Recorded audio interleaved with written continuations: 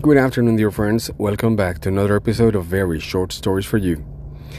You know what? I simply don't like it when people speak ill of New York. I don't know. I've been there and I loved it, and I would go back anytime I could.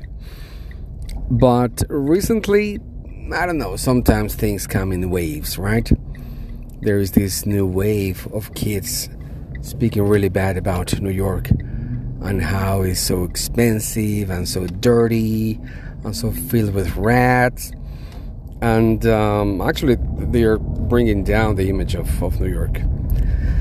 And I gotta tell you that yes, it might be true that you're gonna find some rats, and it is also true that you have a lot of trash, and it's also true that you have a lot of crazy people. You know what? Just like in the movies. I mean, you're there, you're standing wherever, and you have this person with a sign up talking about the end of the world and that it's coming next day. So yes, it's true. But you cannot deny that New York is today the center of the cultural universe. You have so many things, and whatever is you find is the best. Only in Manhattan, you have 43 theaters, large theaters, and you have so many other small theaters. Therefore, you have Broadway with the best productions, the best actors. You have food. You have the best food. It's so tasty. You have the best musicians. You have the best jazz clubs.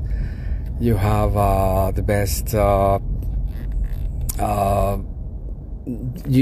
comedians. You have the very best museums. Of course, some of the pieces are in some other countries, but New York has some of the most spectacular art.